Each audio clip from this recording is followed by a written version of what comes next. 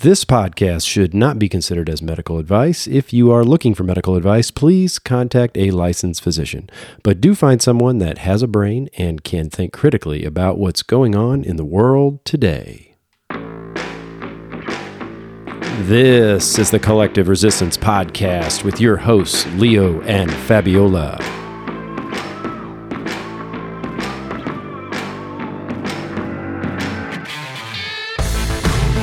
We will be discussing why we find ourselves resisting the narratives of the Common Collective, as well as why the Common Collective resists new information. If you look for truth, you may find comfort in the end. If you look for comfort, you will not get either comfort or truth, only soft soap and wishful thinking to begin, and in the end, despair. C.S. Lewis. So I was visiting with a friend of mine about one of our recent podcast episodes. We had aired a clip from a Canadian naturopath who had relayed her thoughts on the pandemic with intense detail. The two of us communicate openly, and we both realize we aren't going to agree on everything, which is a funny thing to say out loud because there's literally no one that you know who agrees with you on everything. In fact, I think you may be amazed at how differently most of your close friends view many different subjects. Now, he had mentioned that her message and her communication style were not one that resonated with him. He likes calm, rational arguments being made where no unnecessary emotional pleas were being made. I'm not sure that's exactly how he put it, but that's how I consumed it. I do think that's a fair stance, but I wonder about the premise overall. Is someone who dictates how information is disseminated to them saying more about themselves rather than the person who is communicating? I potentially consumed my friend's thoughts on the speaker I potentially could have consumed my thoughts on the speaker incorrectly, but I'm not really talking about my friend with these thoughts I'm reading through here. What I'm thinking about is discomfort. Do we as people push away the things that cause discomfort? Well, of course we do. Why would we want to be uncomfortable? So that makes sense, right? But I also know that discomfort is there for a reason. For me, discomfort is the alarm. It's blaring and saying, you've got some shit you have to deal with here. But what is interesting now compared to just a couple of years ago is that one of the things that makes us uncomfortable is also becoming unavoidable. You see, most things are discomforts of convenience. They are more conversational and not necessarily impeding our normal daily routine, nor do they keep us from our chosen distractions of hobby or play. They are typically philosophical in nature, but the pandemic is different. The powers that be work to reshape our reality and create obstacles that push us all into difficult decisions. So when we are faced with the potential truth that points to structures and dogma that reinforce how this could actually be real, it's obviously uncomfortable. Those who provide this message could shine it up a bit and tie a nice bow around it so that it's not so off-putting, but is that really what we need? Or is the only thing that can wake us from our slumber of comfort a sharp jolt of the opposite? And as I told my friend, it won't be for everyone. Some are too invested in the story of the movie to see the men directing it behind the camera, and that's fine too. Run toward your discomfort, though. Peel back the data. Leave the story of the emotion and tone and deal with the threads that are there. Everything else is just entertainment. Putting this all together provides clarity so you'll know exactly when you are needed. It will allow you to see where you are being sold so you can decide if you are still going to buy. It also provides a focus around what is important. In fact, discomfort is very good at that. Discomfort is where it's at. But we all already knew that, didn't we? Fabi, how are you doing today? I am good, Leo. How are you? I'm good. What did you, I'd like the quote you read. That was C.S. Lewis. Yeah, would you be able to turn down your audio? It's really loud. Let's see here. tell me if does that work for you? Hello. Okay. Yeah, that's good. It's better, okay? Yeah. I'm doing great. We had a lovely weekend. Yeah, they keep going by pretty damn fast. Yes. We're making definitely progress in putting our lives back together. Slowly but surely. That painting is not something that comes quickly for me. Well, I'm just supervising. But what are your thoughts, though? You didn't hear my little prelude there. I like to drop those where you can kind of collect your thoughts as you're hearing them for the first time. But I did think it was a little bit apropos with the quote that you found today that you wanted to read in conjunction there. Yes. I remember the first time that we started hearing about, we always knew there was government corruption, right? I think I grew up my whole life hearing. Yeah, you live in Brazil. Come on, it's stylish down there, yeah. you know? It's gangster.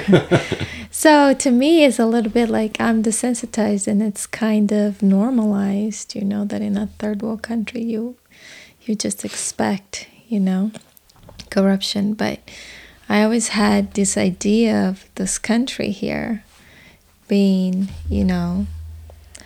the first world, right? The most powerful nation. And thinking here people didn't starve, thinking here there was no corruption, people didn't throw garbage on the street. And then it's interesting to talk to my fellow Brazilians, and they just don't believe me when they say there's rotten things happening in this country too. And now we can see it's pretty much systemic, right? It's all around the world, and all these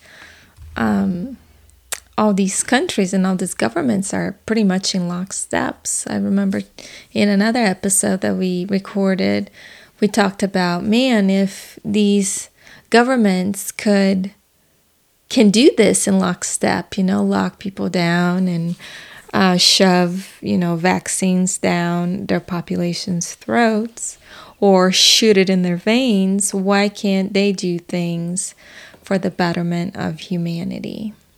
Yeah, there was an interesting meme I saw this week was like a short message to the billionaires, saying, well, how come a billionaire doesn't just solve world hunger? Because we've established that what it would take to do that, and the amount of money that's being invested in certainly around global vaccination and everything, makes the number that would solve world hunger actually be very small by comparison. But we don't hear about that, and then you and I were talking about the thing about why they give these vaccines to these poor areas, but they're not really diverting energy to build these places up, right? Mm-hmm. Because they're saying, oh, that provide actually them with clean water and food and education.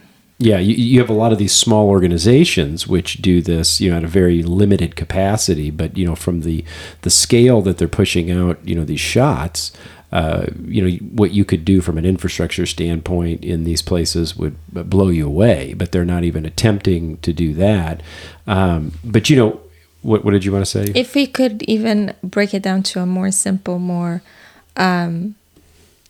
what's happening here today, we just heard from the president and his press secretary that they're going to start this initiative where, FEMA or, taxpayer dollars are going to go to pay for these people to go door to door asking people their immunization status, or, try to maybe persuade them or bring accurate information to them. Why can't they bring a basket of food for the poor and the hungry? Or one of the memes you had was even funnier, like, why don't you just ask people who did they vote for? Keep score. I thought that was pretty funny. It would be interesting. But going back to your question about the discomfort, thinking of breaking this open, what's happening today, breaking this open is extremely uncomfortable, and it can be extremely scary because it's almost like the world that you believed in and the world that you lived in, the freedoms you enjoyed as a young person. Like you could travel all over the world. You could be out with your friends. You could go to movies. You could go to concerts. And we really didn't have a care in the world growing up. And now thinking of our children and how the world is turning into, it's going to be so much different for them with technology and the control that technology allows, the surveillance that technology allows, and everything that's unfolding based on the pandemic and theoretical virus. First it was the 2000s, the war on terrorism, and then now going through an airport, it's just a nightmare because they pat you down. Or have you gone through machines that show people, what's under your clothes? And then after that, it was a global warming and what we had to do for that. And now it's the magic virus. So well, and I think that something that's become very apparent to me, and we've talked about it a little bit before, is just the level of detail from like what we consume. How can you, if you would have gone back to when we first were married, you know what I mean, and what we used to spend our evenings doing, watching Netflix shows and things of that nature. I feel like I'm getting a little bit of a reverb or something. Are you picking that up? Kind of a little bit. A little bit. I don't know what that's coming from. Maybe that won't come through on the recording, but but what I notice is that it's like in a lot of ways it's like a full-time job to keep up, and I know most people aren't going to do that, right? Yeah. And maybe they're going to say, look, we're just going to cross our fingers, you know what I mean? Yeah. And we're going to hope that this just comes out, and then we're going to focus on what we do want to focus on. And that's fair, that's completely fair too. And that's fine too. And different people have different rules in this. That's true. That's true, right? We all are serving a purpose, and not everybody's going to be, at the front line of this, But I do think that people do need a little bit of knowledge just to kind of understand, that this ecosystem is there, or they know that what is capable of happening. Because one of the quotes we were talking about, or we don't have the quote exactly, but remember Catherine Austin Fitts was talking with Dr. Cowan in an interview they did on his podcast, and at least I think it might have been RFK's podcast, but it was her for certain. But she was saying that like the reason like the settlers were able to eventually overtake the Indians here in America was, not because the Indians couldn't defend themselves. It was really because the Indians just couldn't comprehend what the settlers were willing to do in order to overtake them. They had a certain understanding of what was typical warfare, or what I mean, or typical conflict, and they had no idea of what would happen. They used the example of the blankets with the smallpox or whatever, and they just weren't thinking of that was even in the cards.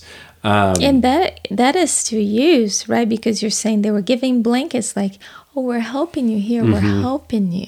Yeah, it's the same context, right? It's the same tactics and strategy. It's much larger scale, but it's the same thing. We talk about what's going on with the Great Reset, the World Economic Forum. They wrap all of this in, we're doing this to attack climate change and inequities in the world. Equality and...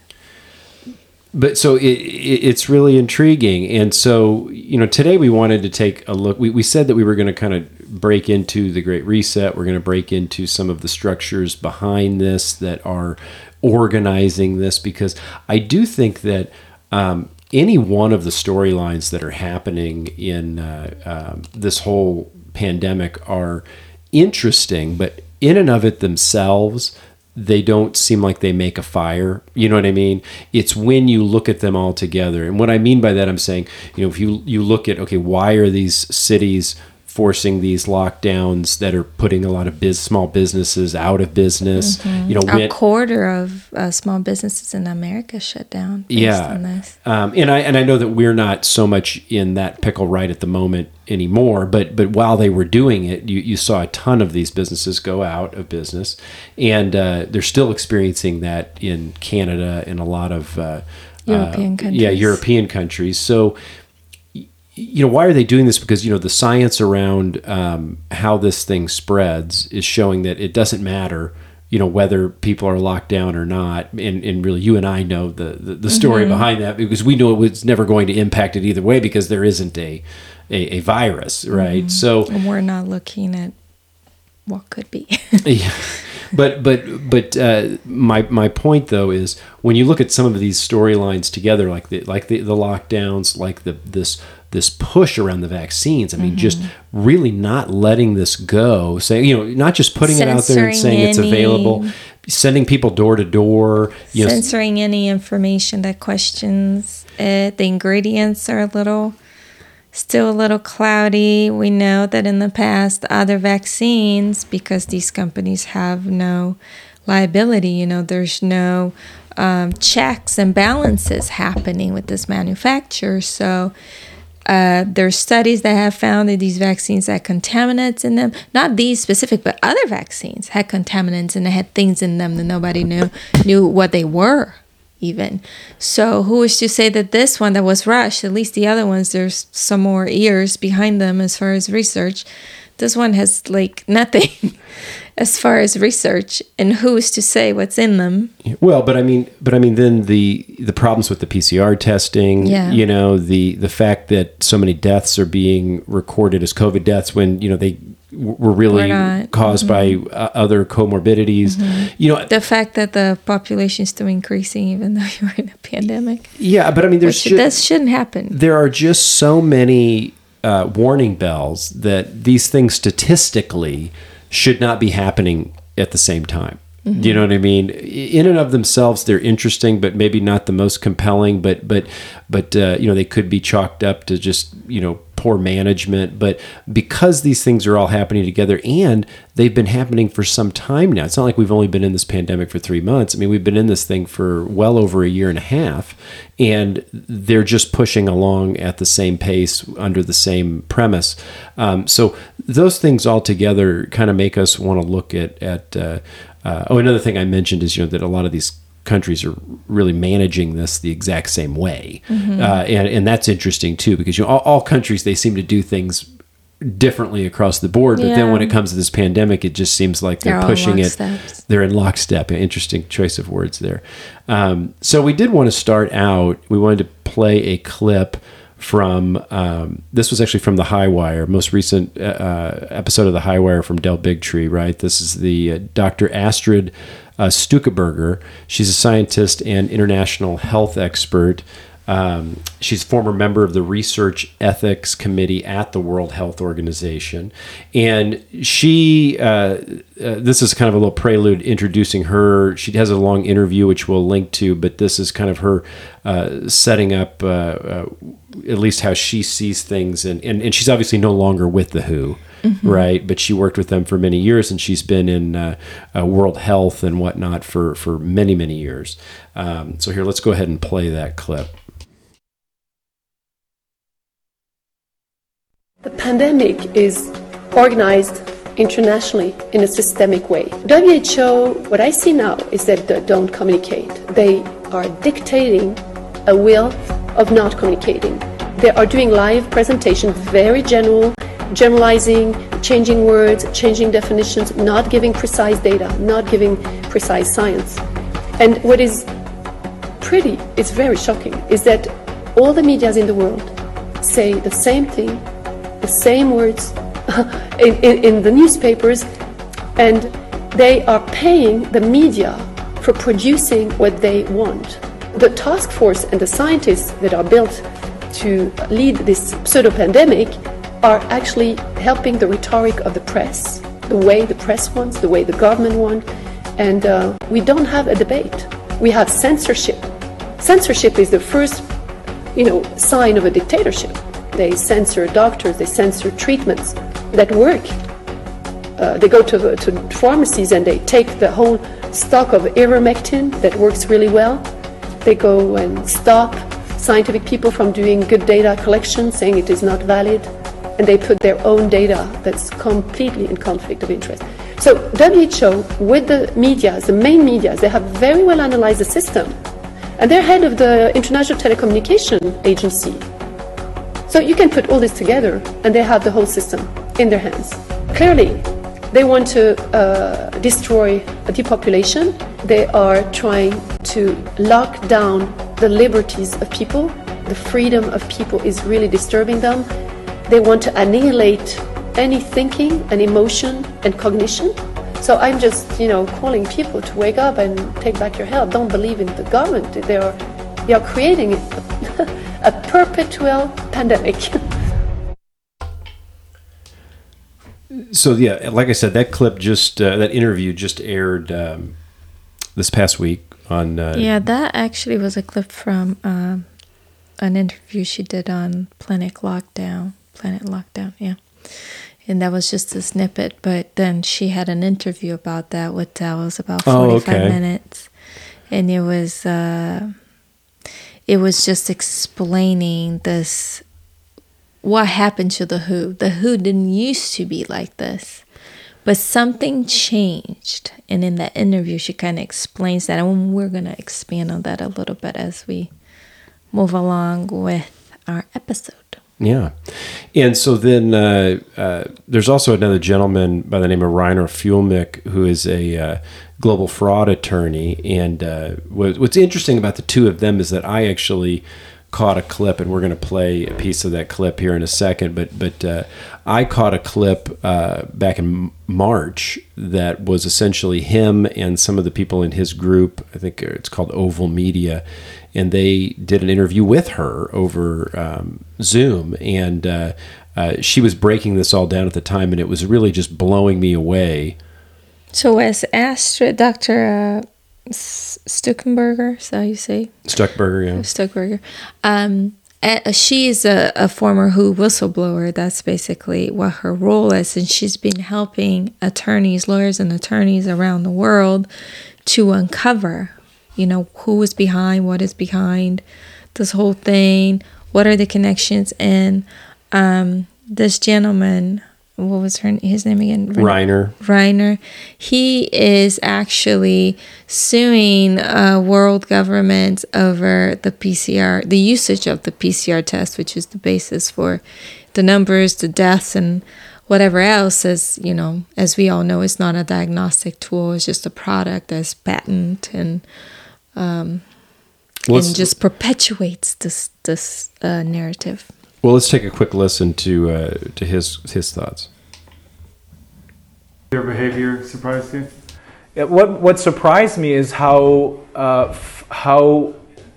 careless we have been over the last 10 or maybe 20 years, because the encroachment of our individual rights has been going on for a lot longer. This is just maybe the final stage of this plan, because there is a plan behind this. There must be a plan behind this when it turns out that the pandemic isn't a pandemic, but it's just something like the common flu, and when it turns out these people who are telling us about these PCR tests are lying to us. So the next question, of course, is who's doing this for what purpose? And what do you think this is heading towards? What do you think is the goal? From what I've read, and again, this is not important for our lawsuits, but from what I've read and the people who we talk to here on this committee, historians and journalists, this is the so-called Great Reset that some very rich players of the corporate world, including Bill Gates, but also including Klaus Schwab, he's using his World Economic Forum as a meeting forum for the corporate elite, self-appointed corporate elite, and the self-appointed political elite to influence them, to manipulate them, to basically lobby them. What the goal is, probably population reduction is one of the goals, so that the resources of the world will last longer for those who will survive this. That, in my opinion, is one of the goals. Maybe the basic goal. So control and population, huh? Yeah, I think so. Some sort of managed reduction, huh? I think so, yeah. Yeah. Because you can read this. They're not doing this in hiding. It's out there. I mean, I think last week's, was it Newsweek's article? I think their cover shows this eerie, ghostly person, Klaus Schwab, who is one of the people who is behind this. And what do you say to people that are new to this or skeptical of this, haven't read all this material? It depends. It depends on who you talk to. Like when we met out there, I was speaking to a cab driver. This guy is intelligent. Intelligence, I think, has nothing to do with if you have a law degree or a degree in medicine. But this guy is intelligent because he's asking questions. He wasn't wearing a mask, which was to me an invitation to talk to him, get a conversation going. And he drove me here and took us about 10 minutes. But within these 10 minutes, he began to ask me questions, sort of like what you're doing right now. And he was open-minded. But he was open-minded because he had already begun to ask himself questions. Some of the things that are going on don't make any sense to him, he says. And so I think maybe I got him interested in looking a little deeper and getting more information from the internet, because you can't get them from the mainstream media. As I said, they have been influenced in much the same way by these investors, Bill Gates and others' money, as the pharmaceutical and the tech industries. So again, that was Reiner Fuellmich. He's a global fraud attorney. And I thought, what were you going to say? Oh, no, go ahead and say what you thought, because there was an interesting article about what he's talking about. Yeah, but I mean, I think he's, you can tell. I mean, he's even just saying it. He's a little bit, worried. And this is for a planet lockdown, right? They're already somebody. He's like, oh my gosh, we have to come to terms with the discomfort. Right, around this. And I think even him, who's an attorney who's pushing forward on this, who has looked at all the evidence. He's looked at the data and he's like, yeah, we have it all here. We're just needing to, go through the process and whatnot and get it all out in the open. But, just getting down in a recording, it's uncomfortable. Mm-hmm. And so he was talking about who might be behind it, right? And I just wanted to talk a little bit about Klaus Schwab and who he is. There was an article in the New American called "What is Build Back Better? Globalism?" And it says, Klaus Schwab's the founder and chairman of the Globalist World Economic Forum, is the head of a push to have a great reset of the world, a political and cultural revolution that is being promoted by numerous globalists worldwide, even the Catholic Pope. In an article entitled "Now is the Time for a Great Reset of Capitalism," after praising the radical changes to lifestyles that the world's citizens were willing to endure to fight COVID-19, Schwab said this willingness to change lifestyles must now translate into stronger and more effective governments, so that government can control our food, forests, gender issues, mobility, human rights, pollution, manufacturing and production, employment, global health, economics, and many other areas. Basically, all areas of our lives. And in a short online video entitled 8 Predictions for the World in 2030 about what the Great Reset aims to achieve in the aftermath of COVID, we learned that the globalists mean to remove the United States from being the predominant superpower, ensure that people own nothing and rent all goods from government, implement massive CO2 emission taxes to eliminate fossil fuels, greatly reduce meat consumption, and more. And a lot of these things, if we were to talk about these things 2 years ago, these would be the things people would be like, okay, you're nuts, you're crazy. But I mean, everything that has been crazy has come true with this pandemic. You know, it just keeps going along, and now they're actually so flagrant about talking about it. It's right out in the open. Yeah. You know, they're not even mincing words now. But this does bring us. You know, he mentioned Bill Gates in Reiner's clip. I think you mentioned it briefly in there as well, because he's funding a lot of this, and so it brings us to this one clip, which He's funding the WHO. He's funding the WHO. He's one of the largest. He is the largest donor. Okay, yeah, he is. Well, I mean, I think we're Gavi, right? We have, I think, reestablished that we are putting money in since Biden came into office. So I think we're probably really? back to being the biggest funder. But there was a TED Talk that Bill gave. This was in 2010, wasn't it? And February of 2010. And it was quite interesting, and it actually sparked a lot of what people called conspiracy theories afterward. Yes. But I mean, let's go ahead and just listen to it, and then we can kind of parse through what he's saying here in this. I'm going to talk today about energy and climate. And that might seem a bit surprising, because my full-time work at the Foundation is mostly about vaccines and seeds. We need to meet a new constraint. And that constraint has to do with CO2. CO2 is warming the planet. And the equation on CO2 is actually a very straightforward one. If you sum up the CO2 that gets emitted, that leads to a temperature increase. So you've got a thing on the left, CO2, that you want to get to zero.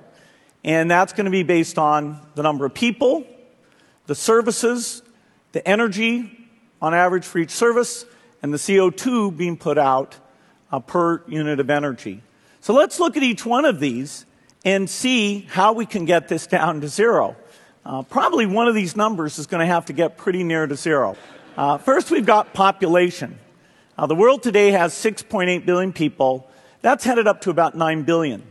Now, if we do a really great job on new vaccines, healthcare, reproductive health services, we could lower that by perhaps 10 or 15%.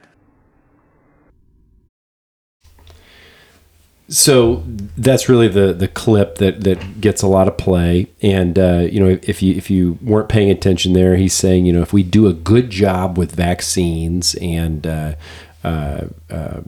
health services and whatnot, then we can managing reproduction, then we can actually get the number of people down. And so, obviously, when you and I think of vaccination, we think, okay, those are saving lives. I mean, at least that's not what you and I think, but I mean, at least when I say we, I mean the public. We think, okay, well, these are saving lives. So if we're saving lives, then how are we reducing the population? Yes, and I have had conversations with people about this TED Talk, and if you can listen to the whole talk, and we'll link to it, right? Yeah, we'll link it to the whole talk so you can listen, because I have people like, did you actually listen to the whole talk?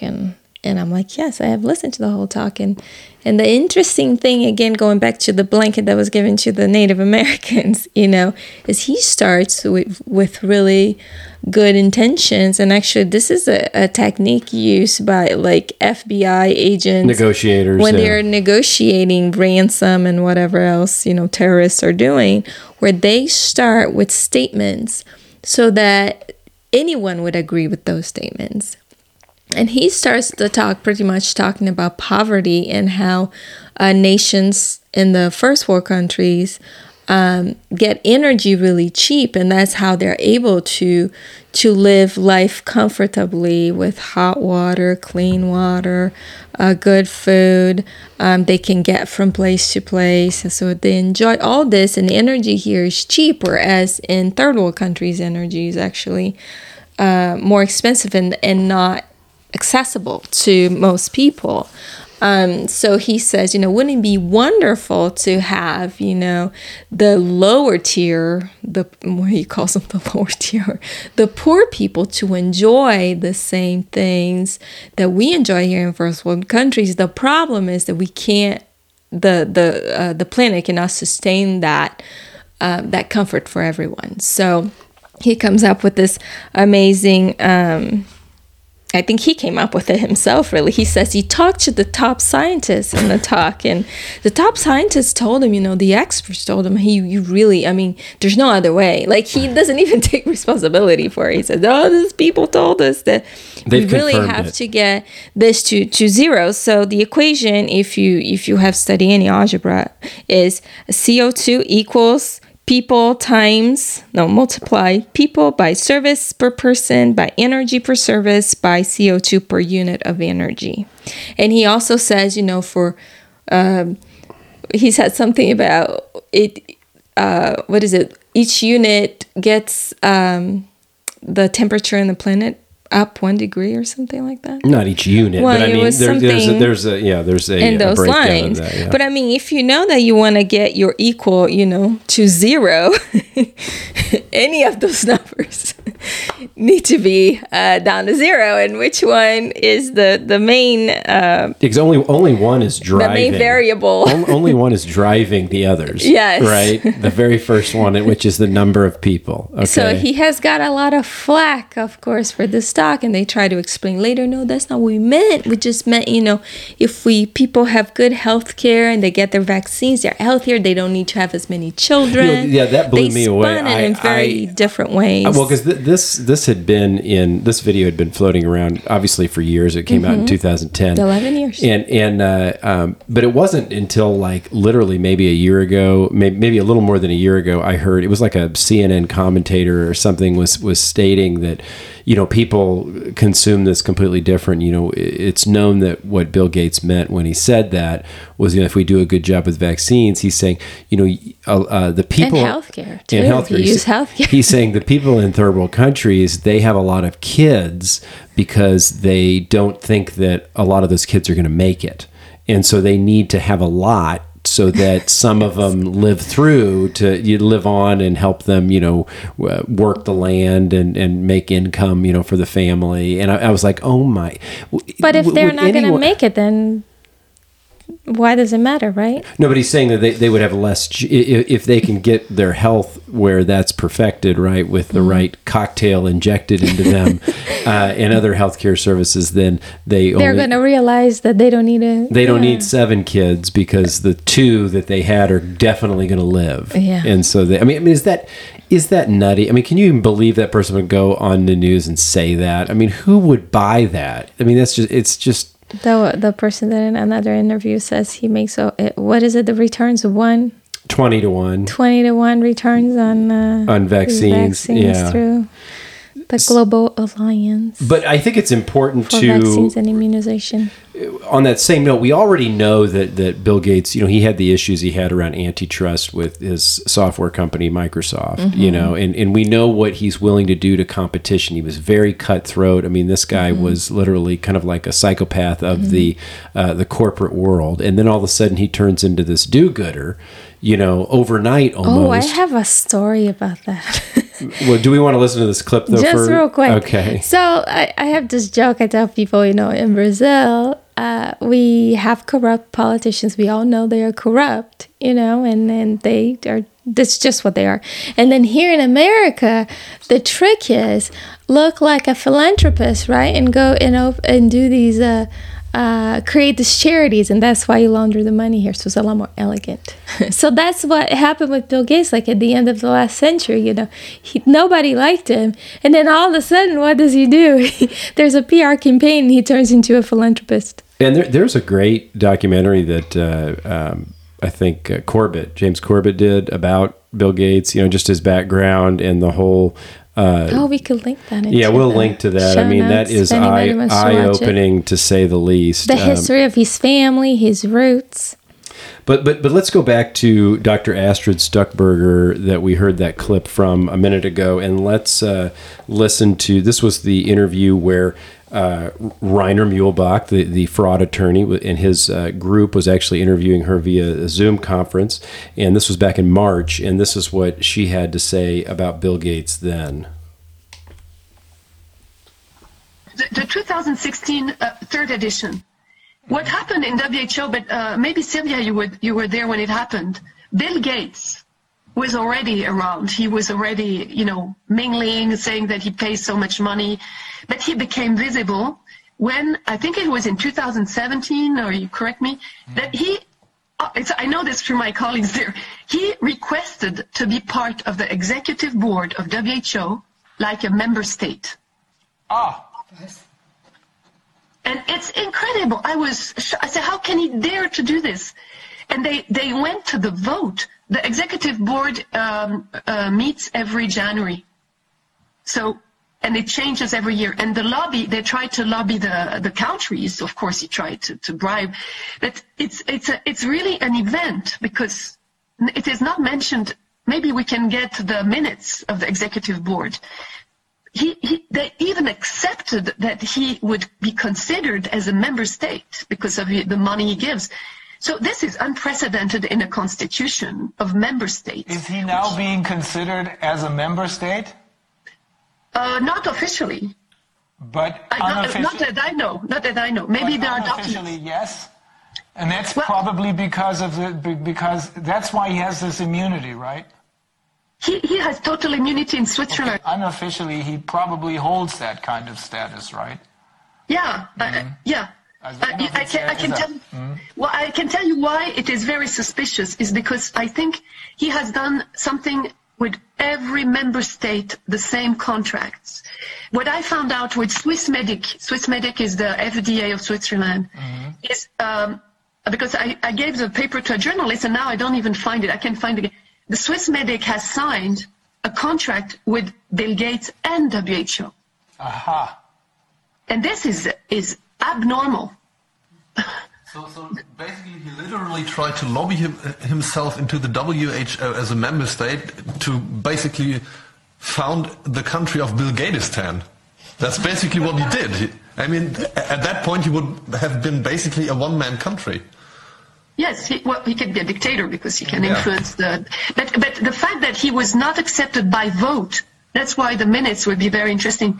By vote to be a member state, he then started to sign papers for countries. That's my hypothesis because he did it with Swissmedic.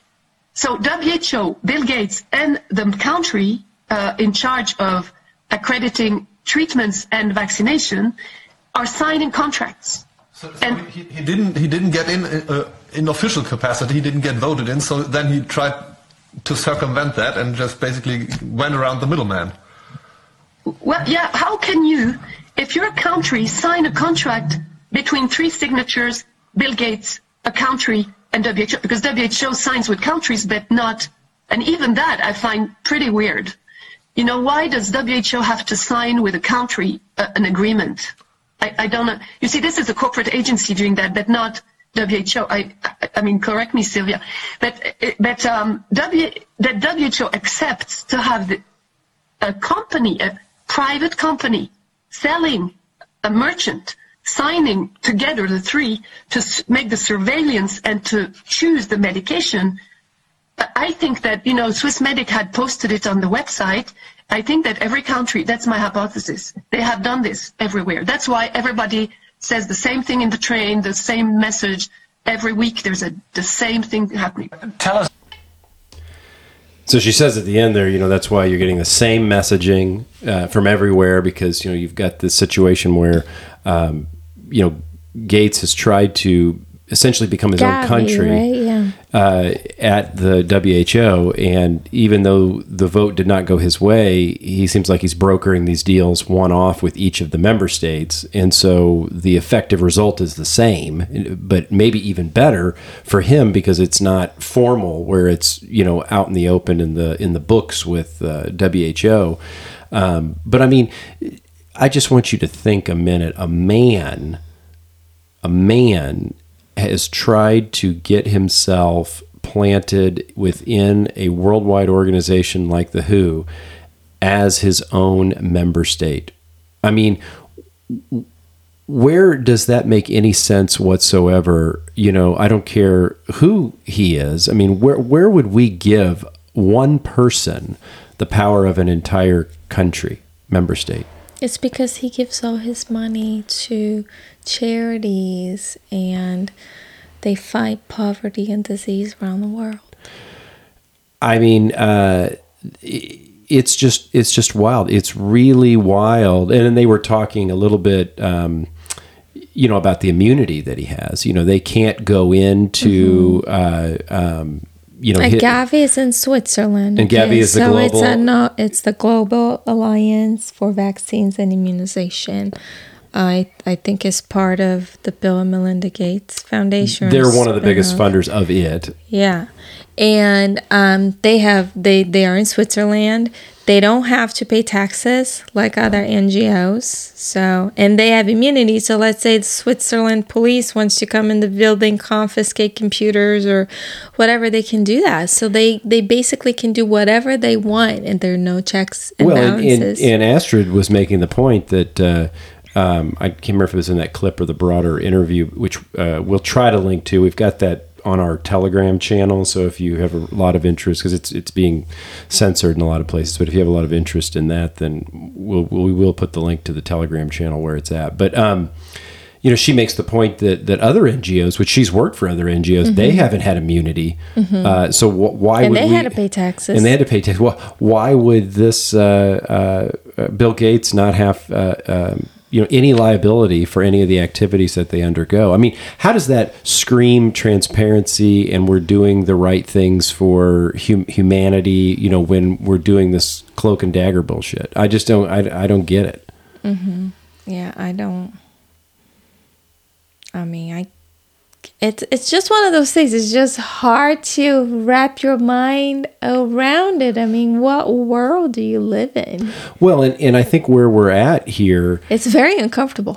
It's very uncomfortable, but I think where we're at here is we don't know the whole story here. But I mean, we don't have to know the whole story to know that there's enough stinking pile of shit here. You know what I mean? To know that something afoul is afoot. And we didn't even go into the Epstein situation. Well, yeah. We just obviously know that they were colleagues. He flew on the Lolita Express. What was it? Many times. Many times. And they also he gave money to Epstein. To Epstein. So, and here's the other thing. We already know that Bill Gates, tons of money, right? Why does he need to... He's in probably every house and every business in America with Microsoft. Why would he need to... And remember, this investment happened after Epstein had been found guilty of, having sexual misconduct with a minor. You know what I mean? So I mean... Why on earth would Bill Gates do this? It just doesn't make any sense. Yeah, He's flying on this guy's plane. Hanging out with this dude. Again, in a plane called Lolita Express. So I think the point that we're trying to make here is, hey, red flag, red flag, red flag, red flag. Okay, one red flag, okay. Let's go ahead and have a beer. Let's forget about it for the time being. But I mean... And he might be a patsy, for all you know. But if we have 10, 15 red flags, then... Hey, come on, the house is on fire here, all right? Let's look at this a little bit deeper, and we're going to go deeper. We are going to go deeper because he's not the only one, right? But I do think that he is what we might call one of the tips of the spear. Okay, now he's not the whole damn weapon, but he's one of the tips of the spear. I mean, him and Fauci were, talking about, this pandemic can only go away with the vaccine. Well, yeah, I mean, the whole 2020... We just heard him so many times. He's a medical advice on TV when he's not a doctor. I mean, and actually, him and the head of the WHO, not medical doctors, right? Tedros, I mean, which he's got a pretty shady past himself with genocide. And I mean, there's just a lot of really damning evidence against these individuals that are making policies for health policies for the entire world. Well, and Astrid, she also makes the point, that these member states, they sign into the Constitution, and essentially there's some of these dictates that come down. They don't even have to vote on them. They're just automatically agreed to them by being member states in them, the way the Constitution is written for the World Health Organization. And so, they have to live up to these dictates that the World Health Organization pushes out. And so we're talking, sitting here saying, well, why are all these countries doing the same things? Why are they pushing the same mandates and whatnot? Well, it's because they're literally getting their barking orders, or marching orders coming down from the World Health Organization. And how does this affect the people? The people like us, like individuals. I'll just give you an example. We're talking about the WHO dictating, policy, and that goes to the countries. And then here in this country, we have the CDC that has their own suggestions and mandates and whatever. So the school that our kids are going to decided against the whole county, and this is a little silly really, to mask the children last year, even though the numbers here in the counties here where we live were almost non-existent, and none of the public schools were masking the children, but they decided to do it. And they basically said if the county and the sheriff are not going to enforce it, we're going to just say we're masking the children because we're going to follow CDC guidelines. And the CDC has been doing, for many years now, hiding data on vaccinations. They've been doing some sketchy stuff too, and they're really not following science. They're contradicting their own studies that they cite on the mask situation and the numbers.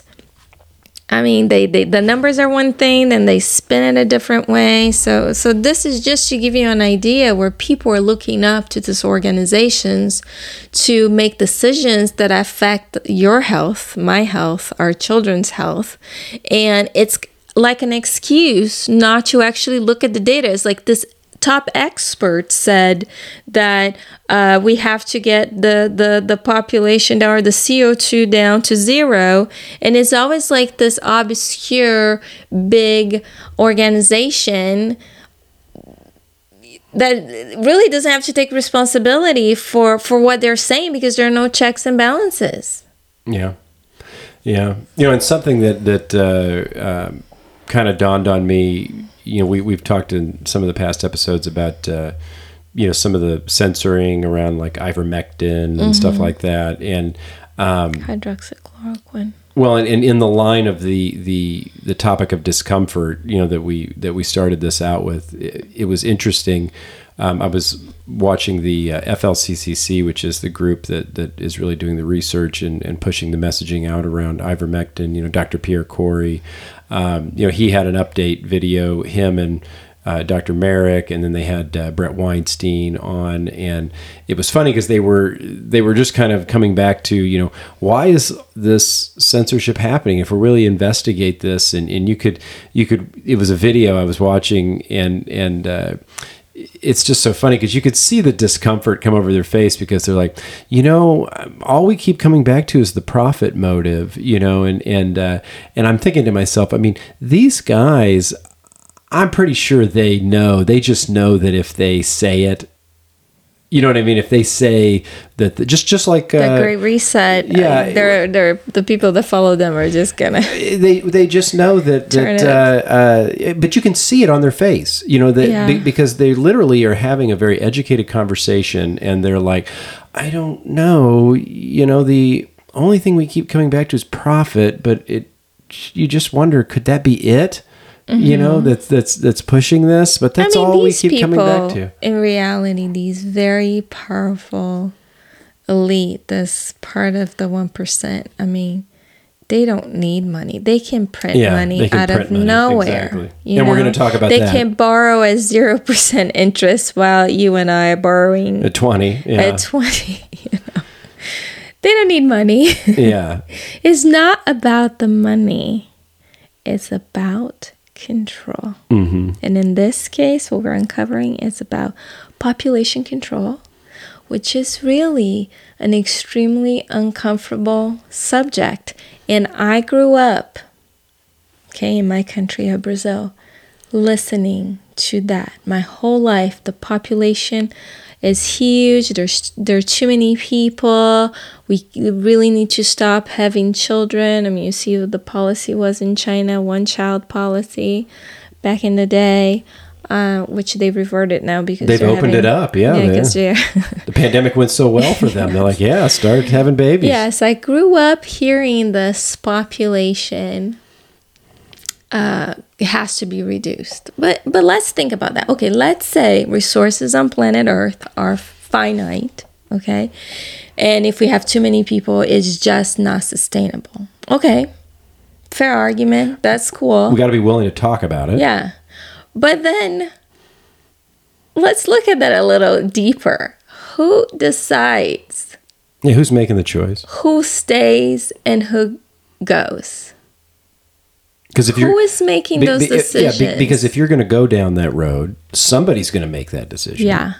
So if you're saying, hey, that is a plausible discussion to be having, then you have to say, okay, well then who is the one that is getting granted with that power? You know, and we've got to determine who that is, because we obviously would want that person, if we're going to entertain that conversation, then we want that person to be someone that we trust would actually not be doing that for their own purposes, you know, would be actually be doing that for the betterment of humanity, and not to make sure that them and their family have all the resources that they need first, and then everybody else gets what's left. But I'm also going to state that's not my belief. I think the issues, I think we have technology today that can solve a lot of those world problems. I would agree with that. I think that hunger is not an issue of resources, it's a geopolitical issue where, okay, like people don't know how to plant anymore in their backyard. You know, they don't know how to work in community anymore. The land has been taken by the elitists. I mean, Bill Gates being the largest farm owner now in America. Mm-hmm. So that is not what we believe, but just putting the argument out there, because I know I was programmed to believe that my whole life. And I know most people in my country believe that. I know my parents believe that. So just for the sake of argument and the sake of being uncomfortable, these are just issues that we need to be willing to discuss and not shut people out or turn the radio off or shut the conversation off and think, okay, this is too crazy. I don't want to look at it. I don't want to explore. As Leo said, you know, it is important to follow the discussion and explore and understand where am I at and be grateful for what you do have, right? We don't want to be negativity all the time, but we also don't want to be in ignorance, you know, because this is only going to take us so far. And with the pandemic, as Leo said, there's no ignoring this. It's in our faces every single day. Yeah, we can't just stick our heads in the sand and then all of a sudden show up at an airport, you know, and when they're wanting to do something very invasive on you, you know, so that you can get on an airplane. Oh, all of a sudden I have a problem, you know. Mm-hmm. Well, you know, we need to get out ahead of these things, because you're going to, and I think because we see, you know, from a healthcare and from a technology standpoint, we see this every day as far as how this is expanding and how this where this is going. You know, it's a lot of how do we do this, but not should we do it? You know, and it's just pushing forward and worrying about the consequences later. So we need to understand, like Catherine Austin Fitts said in that interview, we need to understand what the other side, or in this case, the very wealthy elite that are, you know, moving chess pieces around. We need to know what they're capable of. Mm-hmm. Okay, so we need to understand the strategy so that we can defend. Read between the lines. And now that we're trying to defend, this is a great opportunity for us to take back our power. We have said that in several episodes. This is not the end of the world. We believe, I can speak for both of us, we believe the universe is benevolent, the answer is in the future, and this is a make or break right here. make or break, make your choices, make your decision, take back your power and stand in your sovereignty, your mind, body, spirit sovereignty. And be human.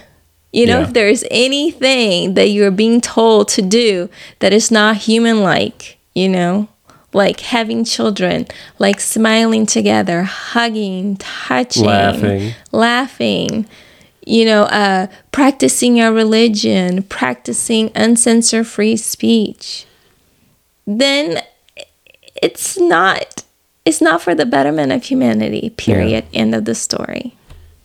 All right. That's it for this episode of the Collective Resistance Podcast with your hosts, Leo and Fabi. Fabi, what do you want to tell everybody? Hey, everybody, stay healthy, stay safe, and most importantly, stay curious.